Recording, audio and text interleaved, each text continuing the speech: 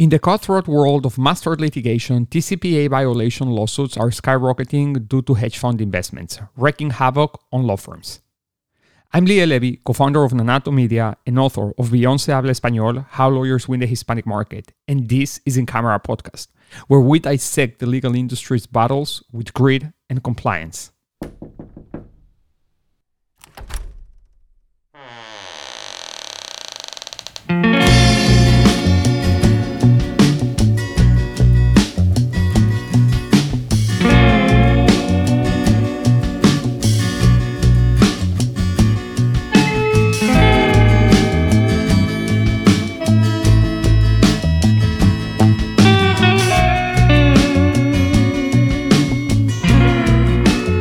Welcome to In Camera Podcast, Private Legal Marketing Conversations. Grace, welcome back. How are you, Liel? I'm great. I'm really happy. I mean, honestly, I know it sounds ridiculous, but this is the only episode that we are recording in October. And because we're really kind of like in the final stretch of October and we've not really recorded anything since September.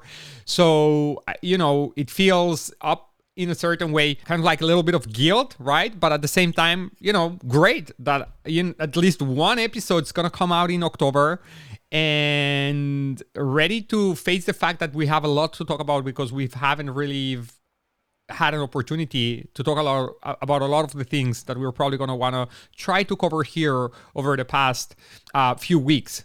Right. And so I'd love for you to get us started here with whatever is kind of like top of your mind. So, I mean, there's so much going on. And, I'm glad that we started to talk about it even before we started recording. And so that's why we're recording and just getting into it. For me, I think, Camp Lejeune has kind of taken over my life, particularly with the elective option. So for those of you that know or don't know, back on September 6th, the U.S. Department of Navy released an fast track to what they call the elective option injuries on Camp Lejeune. What it means is basically there are 10 specific injuries, 9 really, but the 10th is what they call cardiac birth defect. But 10 injuries that they're going to accept as part of what they call fast track. So again, Camp Lejeune is not an MDL. It's an administrative claim. So it was a bill that was passed. And so when you file for these claims, you're not filing in the MDL court. You're filing an administrative claim, which is a form with the U.S. Department of Navy, along with the forms that they provided. So this administrative claim is fast-tracked for those 9 specific injuries. And what it's going to allow people to do is basically take the proof of presence, that they were actually at Camp Lejeune, proof of injury, that they were hurt with one of those 9 or 10 injuries, and then they can file the claim. It's really very fast. I mean, it's a very different process than any other mass tort because of that. And for those attorneys that have been involved in Camp Lejeune, you also know that the attorney's fees were reduced. So they were reduced from the standard, 40%, 33 1/3 for New York to 20% for an administrative claim.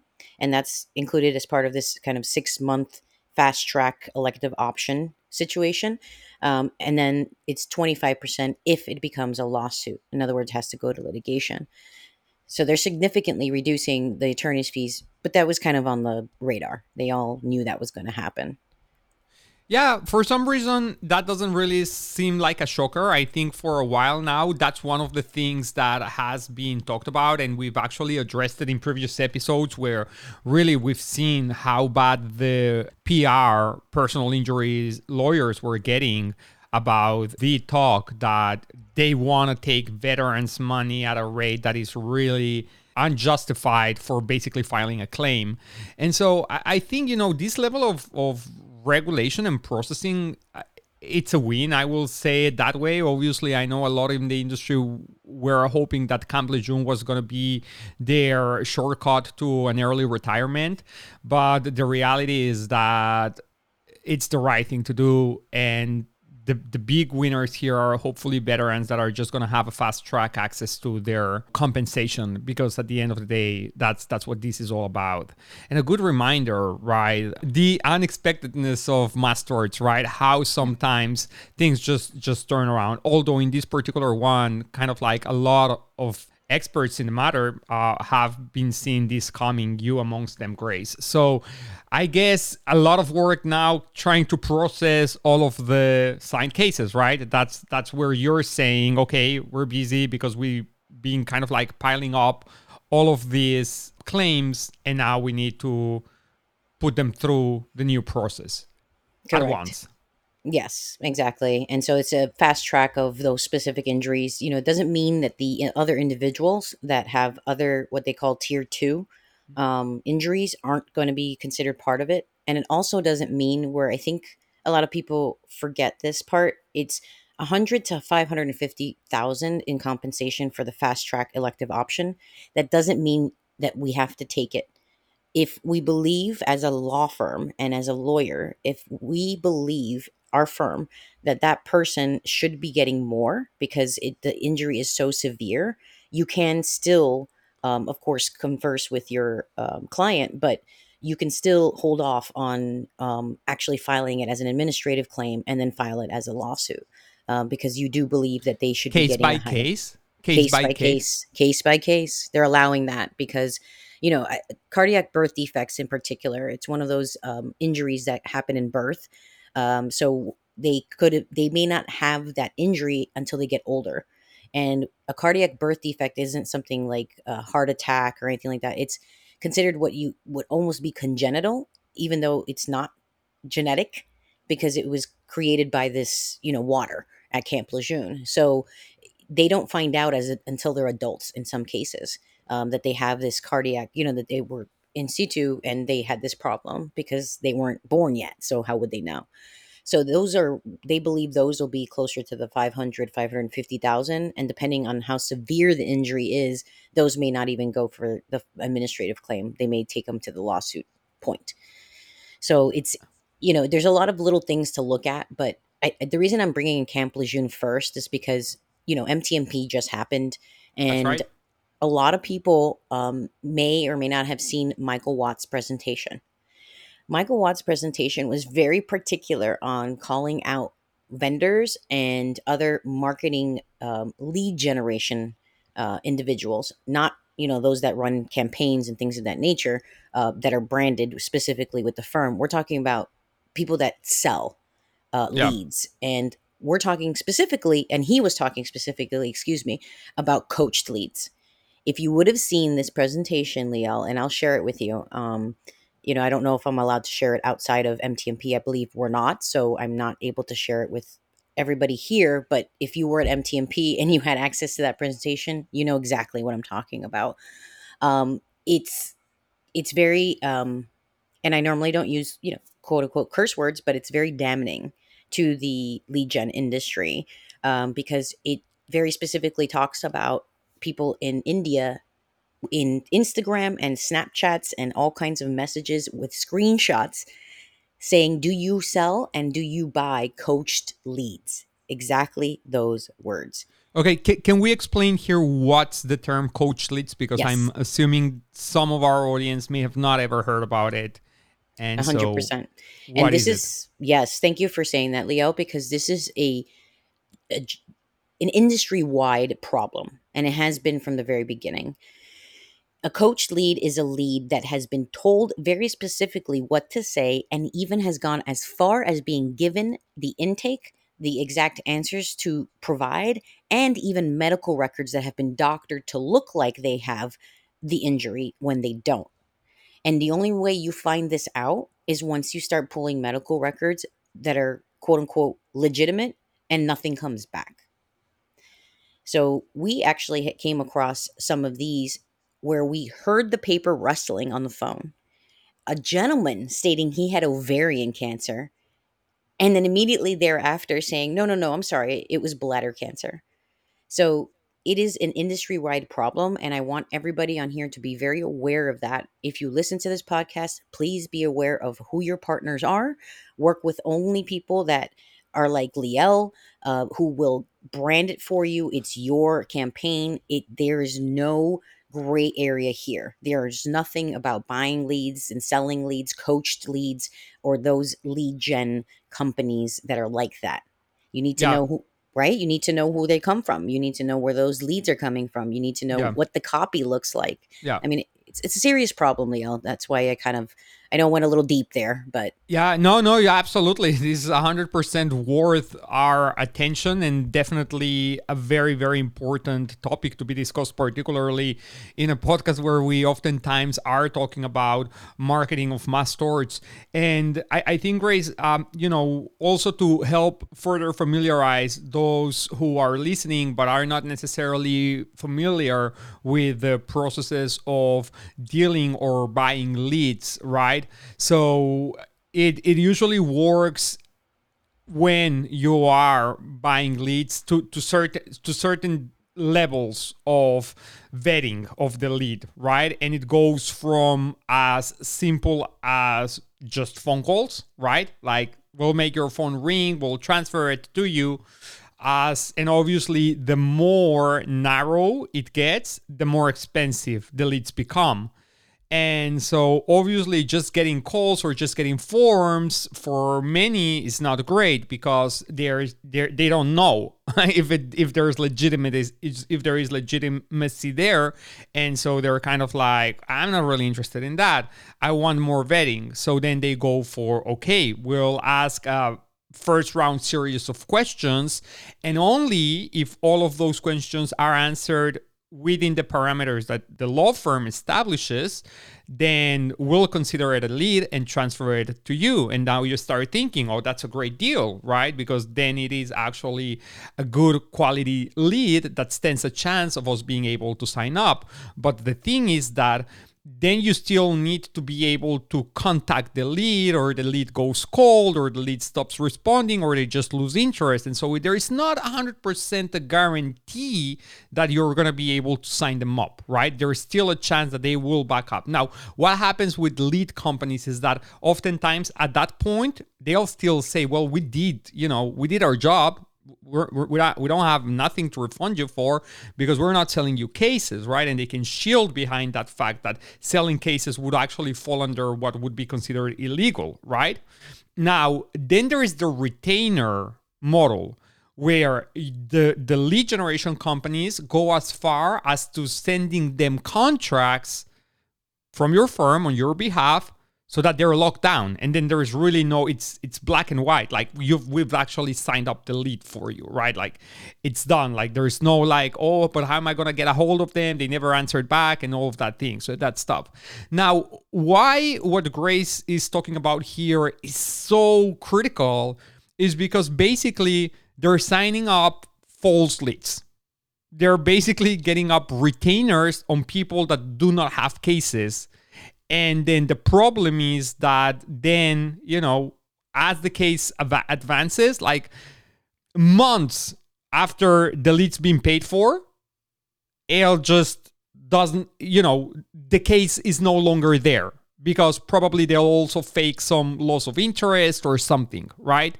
They'll probably just they'll just disappear from the map. You're not going to be able to do whatever comes next.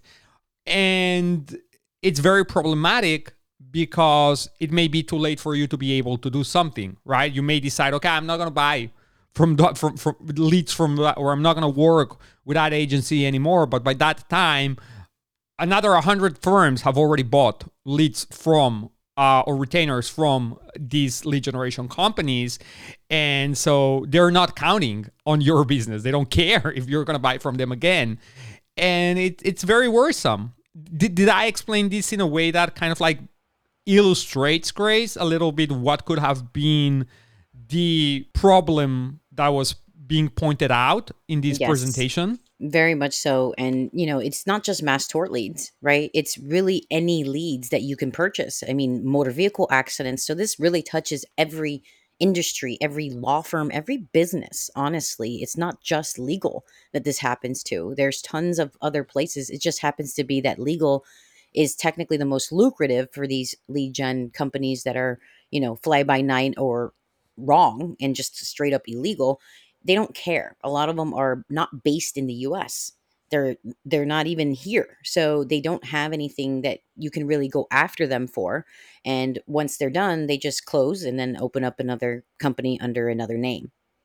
Yeah. So yes, you explained it very, very correctly. And I think that hopefully it illustrates for everybody here that this is a systemic issue. So if you are going with any partner, you need to really review their background, who they are, look at their domains. And that's something I think we've had a conversation quite a few times before, early on, probably in our podcast, and not so much recently, but it's becoming more and more a problem. I mean, security in general is right. People are hacking more and more. People are getting into people's emails. So this is just a part of that systemic issue of fraud, right? Yeah. So Yeah. just pay attention, really. And let's bring AI into the conversation, Mm. because how easy it is now, right, to be able to recreate statements and to really be able to articulate,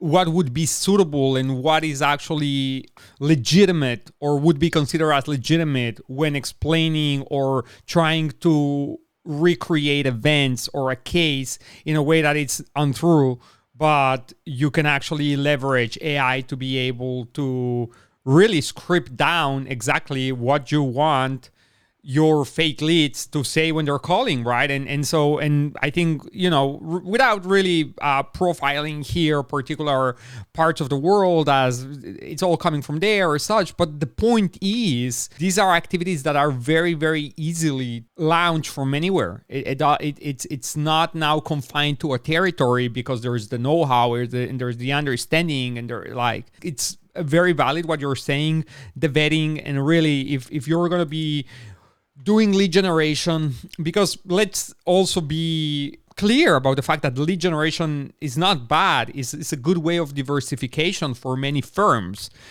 But because we also focus a lot here about kind of like what's the baseline, right? What's your most important moves and how you should prioritize things.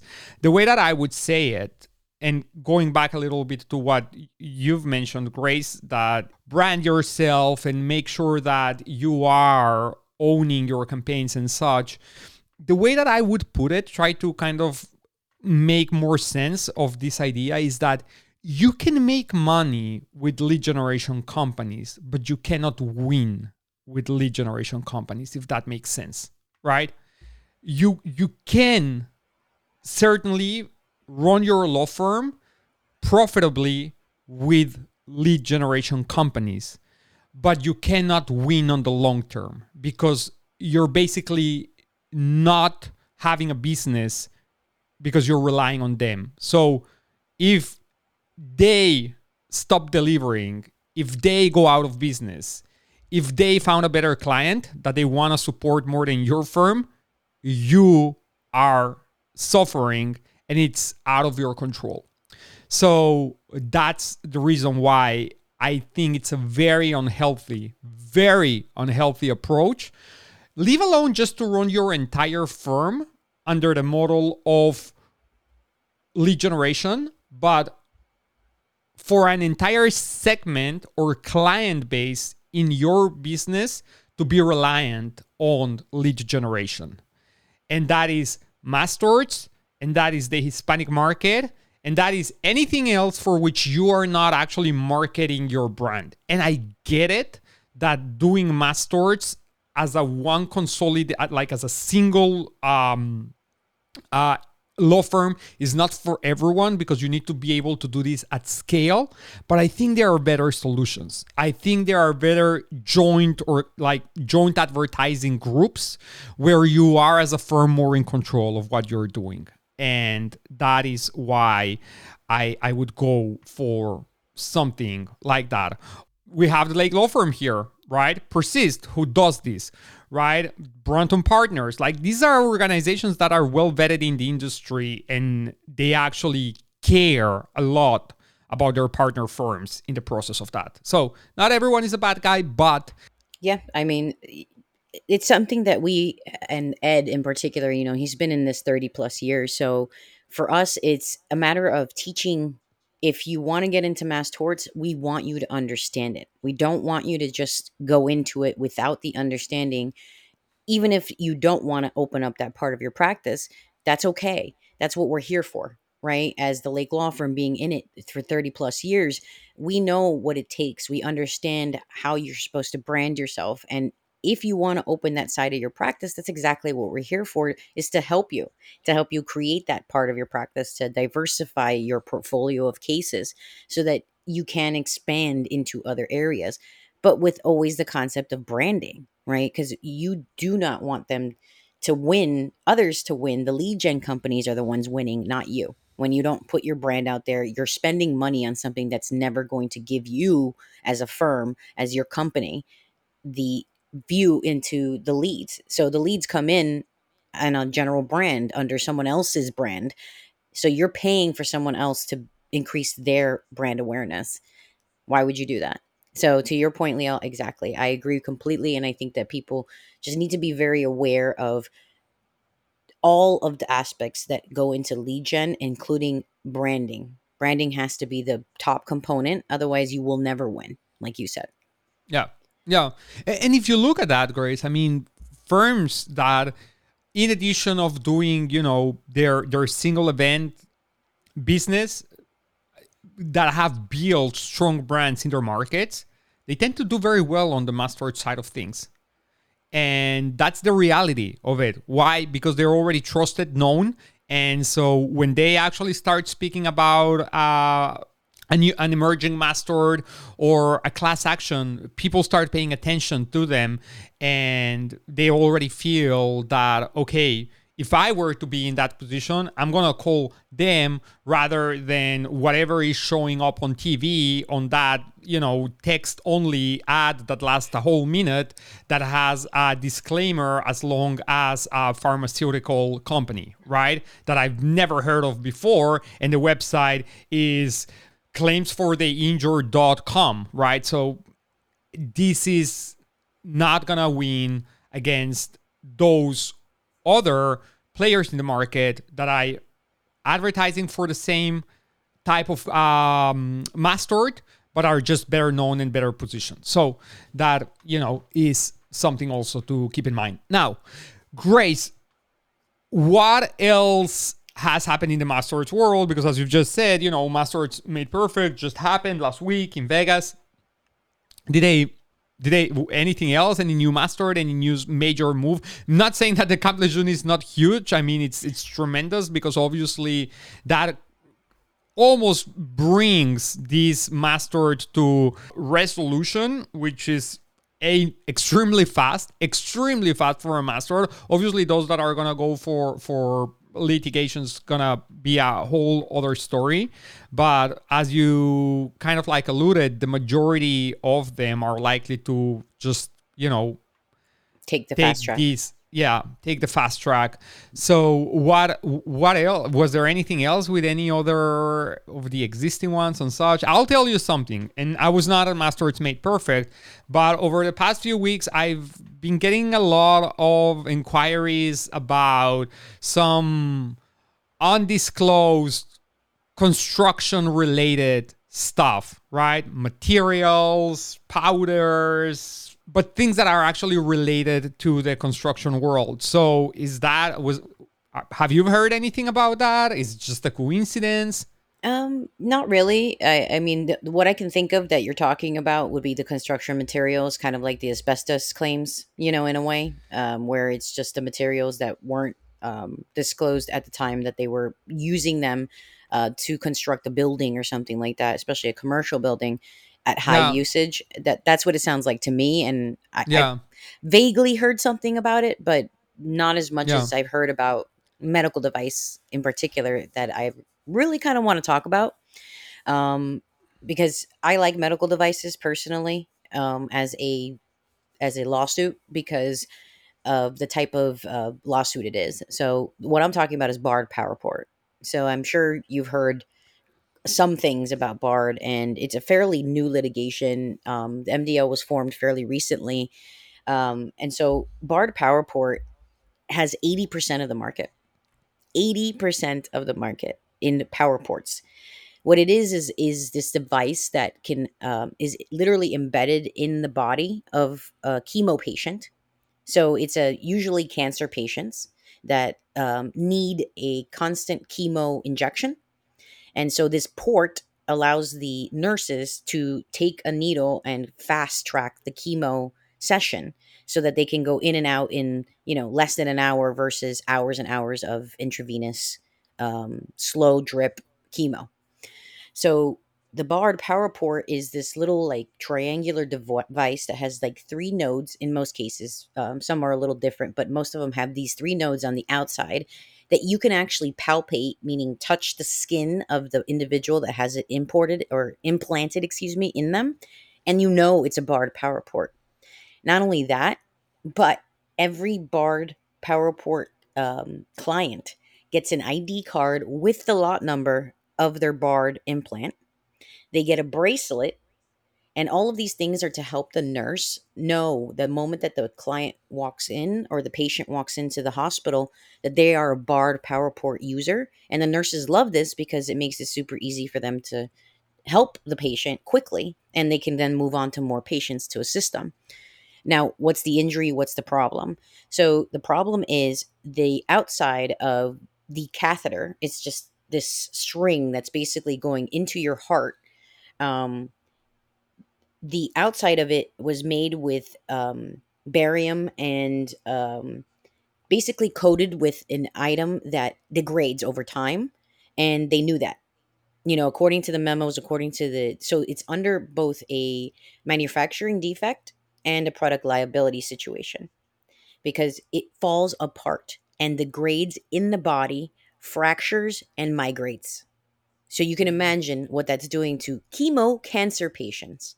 It's causing sepsis, it's causing heart attacks, even death. It's pretty bad, what's happening to these poor patients. And again, 70% of the market is owned by Bard. So they knew this. They knew what was going on. They allegedly knew what was going on. They allegedly knew this. And then there's a lot of documentation kind of coming out that if they would have just basically, I forget the term that they use, but basically keep the catheter separated from the barium, they could have done something that coated it and would have kept this from happening. Where are we standing with this? Have is it been recalled? Is it just still out there? They've not admitted to any wrongdoing yet. No admissions yet. I haven't seen any recalls yet. It's still very, very new, but I think the more that the awareness is becoming out there for these specific patients, I think that that will start to hopefully be recalled because that's kind of this is something implanted in a chemo patient in a cancer patient's body. Yeah, So it's not that easy to even get out. yeah, And especially if it's fractured and it becomes embedded, how do they remove this from a cancer patient's body when they're yeah. already in a specific spot in their body? Their immune systems can't fight back. So Right. it's a pretty severe situation, and that's why I say I like medical devices because it's an easier thing to prove when it comes to our claimants and our patients, our Yeah, clients. And it makes it yeah, easier for us to say this happened, so this happened because of this device. yeah. Similar to what has made hernia mesh such a reliable type of tort, right? It's kind of like It's it's actually closer to IVC because hernia mesh was a little bit odd in that you could have had a recurrence of your hernia, which was then not considered a defect in the mesh. So there was a lot of weird stuff with the hernia meshes, and a lot of people had a problem finding their PID, the product ID Mhm. label that was on the op reports for them that were installed. Especially if it was like one of their first or second hernias and it was over 7 years ago, it got a little difficult to locate the product ID to know exactly which mesh it was because some people didn't even know if they had, this mesh or that kind of mesh, much less that this mesh was implanted the first time, but this mesh was implanted the second time. And the first one wasn't a defect, it was a recurrence. The second one was a defect, not a recurrence. So Got it. it was very specific with hernia, unfortunately. Whereas IVC, it fractured, it fell apart. You knew, kind of like Bard. It fractured, it fell apart, and you knew it was a Bard power port.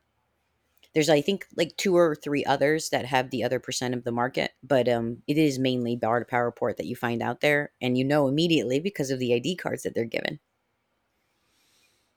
And so, was this one of those things that it's been talked about? Is it still not really made the conference panels? I think it. I How did. new is this? Yeah, it's not super new. It is still kind of new. It's newer than. Well, I guess I'd say it's a little newer than the chemical hair relaxer stuff going on. Yeah. So it is newer than that, but it's not. People are talking Okay. about it because it is a medical device. So there's a lot of proof of use and proof of injury that's making it easy for people. But I don't think there's enough people that know about it. So the campaigns and things we've been running have been very slow to generate, clients because I don't think they know so much about it yet. No, that's actually very interesting, Grace. And sure, first time we've actually mentioned it here. So obviously something interesting. It's going to be interesting to see how does this develop and whether it starts generating or getting more traction over the next few months. That's wonderful. Grace, then what do we have for the next few months? I mean, in terms of like, we're getting close to the end of the year, and probably in our next conversation, we should be talking a little bit more about, analyzing results for this current year, setting up strategies for the next year. I think a lot has changed. A lot has changed in the marketing world. And in some ways, it's better. And I would even argue more simple. In some others, things may get a little bit more elaborate. I wouldn't say complex, but just more elaborate. I think some additional efforts are needed to stand out. So I think that's going to be something interesting to delve into in the next in our next conversation. But one thing I think I don't know, Grace. Maybe it's just my levels of awareness just increasing. But it almost feels like every week there is now like two or three conferences happening simultaneously about something somewhere. Like it feels like there's been a lot of smaller new groups just coming out of nowhere, doing their own gatherings, their own conferences, and add that to the local state bars and the trial lawyers associations, and obviously the bigger and better established conferences. But I'm just, before it used to be, will you be at, next week conference? And now it's kind of like, which conference, which one of them? Because there's five, right? It's kind of like that. So anything Ward bringing up about from here till the end of the years? Yeah, definitely. I'm glad that you brought that up at the, towards the end of our podcast, because that's exactly what I was going to say. I'm going to be speaking as a panel moderator at the NTL Business of Law in Scottsdale. I heard that it's actually pretty sold out. The room blocks are that they even had to go into overflow. So there's going to be quite a bit of people. For those of you that don't know about the NTL Business of Law, it is a smaller conference that done by National Trial Lawyers Association. Most of you are used to the NTL Miami in January, February, usually. This is a smaller kind of specific to the business of law. And I personally really enjoy this conference because I get to meet, some of the people that I see all, in most of these conferences, but also get to meet a lot of new people that are truly interested in running their business, right, as a law firm. So everybody goes there with that in mind, and you meet the biggest players, the best players in there. And, not to toot my own horn, but that includes me. So I will be the panel moderator on ERC, unveiling hidden tax opportunities at 2 p.m. on November 10th. So it's from November 8th, technically the 9th, but November 8th through the 11th, that's Saturday. And it's going to, they have a couple of golf events, a golf tourney the first day. Mike Morse has his kind of famous party at his house. For those of you that have scheduled yourself early enough, you're invited with him. And then, of course, the sessions and sessions and sessions after that are pretty packed with really great information. And every time I've gone, I've learned at least something when I've been there, which, for me, that's usually not the easiest thing, because it's not that I know everything, but I usually know most of the stuff that they're talking about in these presentations, and I get to kind of learn something new every time I go. So for me, it's always been a one of the ones I like to go to, and especially now that I was invited as a moderator, I'm certainly going to be there. So hopefully you guys can all meet me there. Yeah, that's actually interesting. So which day are you going to be speaking, Grace? How many days is the conference? It's November 8th through the 11th. I'm speaking Okay. on November 10th at 2 p.m. Mountain Time. 8, 9, 10, 11, 4 days of conference? Yeah, it really starts the 9th. Like the 8th is more like you arrive, set up, that kind of stuff. Yeah. So it's Welcome really the 9th. reception sort of thing. Yeah, Yeah. And then they have kind of like a golf tournament going on, and then really 2 days of events. of tracks of business of law, right? Right. And I've seen the agenda, and it all looks like it also breaks down in a way that makes a lot of sense. Like one day is dedicated more kind of like business matters, right? Finance, HR, efficiency models, that sort of thing. And day number 2 is a little bit more leaning towards marketing, advertising, community outreach, that sort of thing. So it's actually very, and I believe probably intake falls on that second day, but I may be wrong. But yeah, very well rounded. Actually, I think it's nice. And I think it's a good move that they've set up an event aside for that, because I do see a lot of people a little bit conflicted in national trial lawyers at the bigger Miami event when it comes down to the business of law track, because, the bigger events have to do with trial stuff, right? It's not the business of law. And so people may be interested in the business of law thing, but not enough not to attend the other, bigger presentations happening with regards to trial. So it's kind of like they have to compromise one to go to the other. Whereas here, because it's all about business of law, it's a good way to give them that opportunity. And granted, there's nowadays, especially just as we were mentioning, a million conferences that you can go to that are about running your firm efficiently and learning how to market for your firm or things around that nature. I think what business of law really does very nicely is that it brings together a lot of very important players in the coaching space of how to do things, and gives you an opportunity of kind of like get the best of a lot of different thought leaders without having to go to 10 different conferences. So that's what it is. I'll be seeing you there. I'm not going to be at the entire conference, but I'll sure be there for yours. So your presentation. So that's going to be a lot of fun. So by the looks of this, we're actually going to be meeting in person before we get to record another episode of this, but we'll make sure that soon after that, we're back here with more things to talk about, helping you get ready for your end of the year activities. And then, just bear with us a little bit. Thank you so much for your patience. Thank you for still playing this podcast, which probably hasn't had a lot of updates over the past few weeks, but we're glad to be back, and we hope to get to hear from you as well. So, Grace, thanks again, and we'll be back soon, right? We'll be back soon, for sure. Thank you, Leah.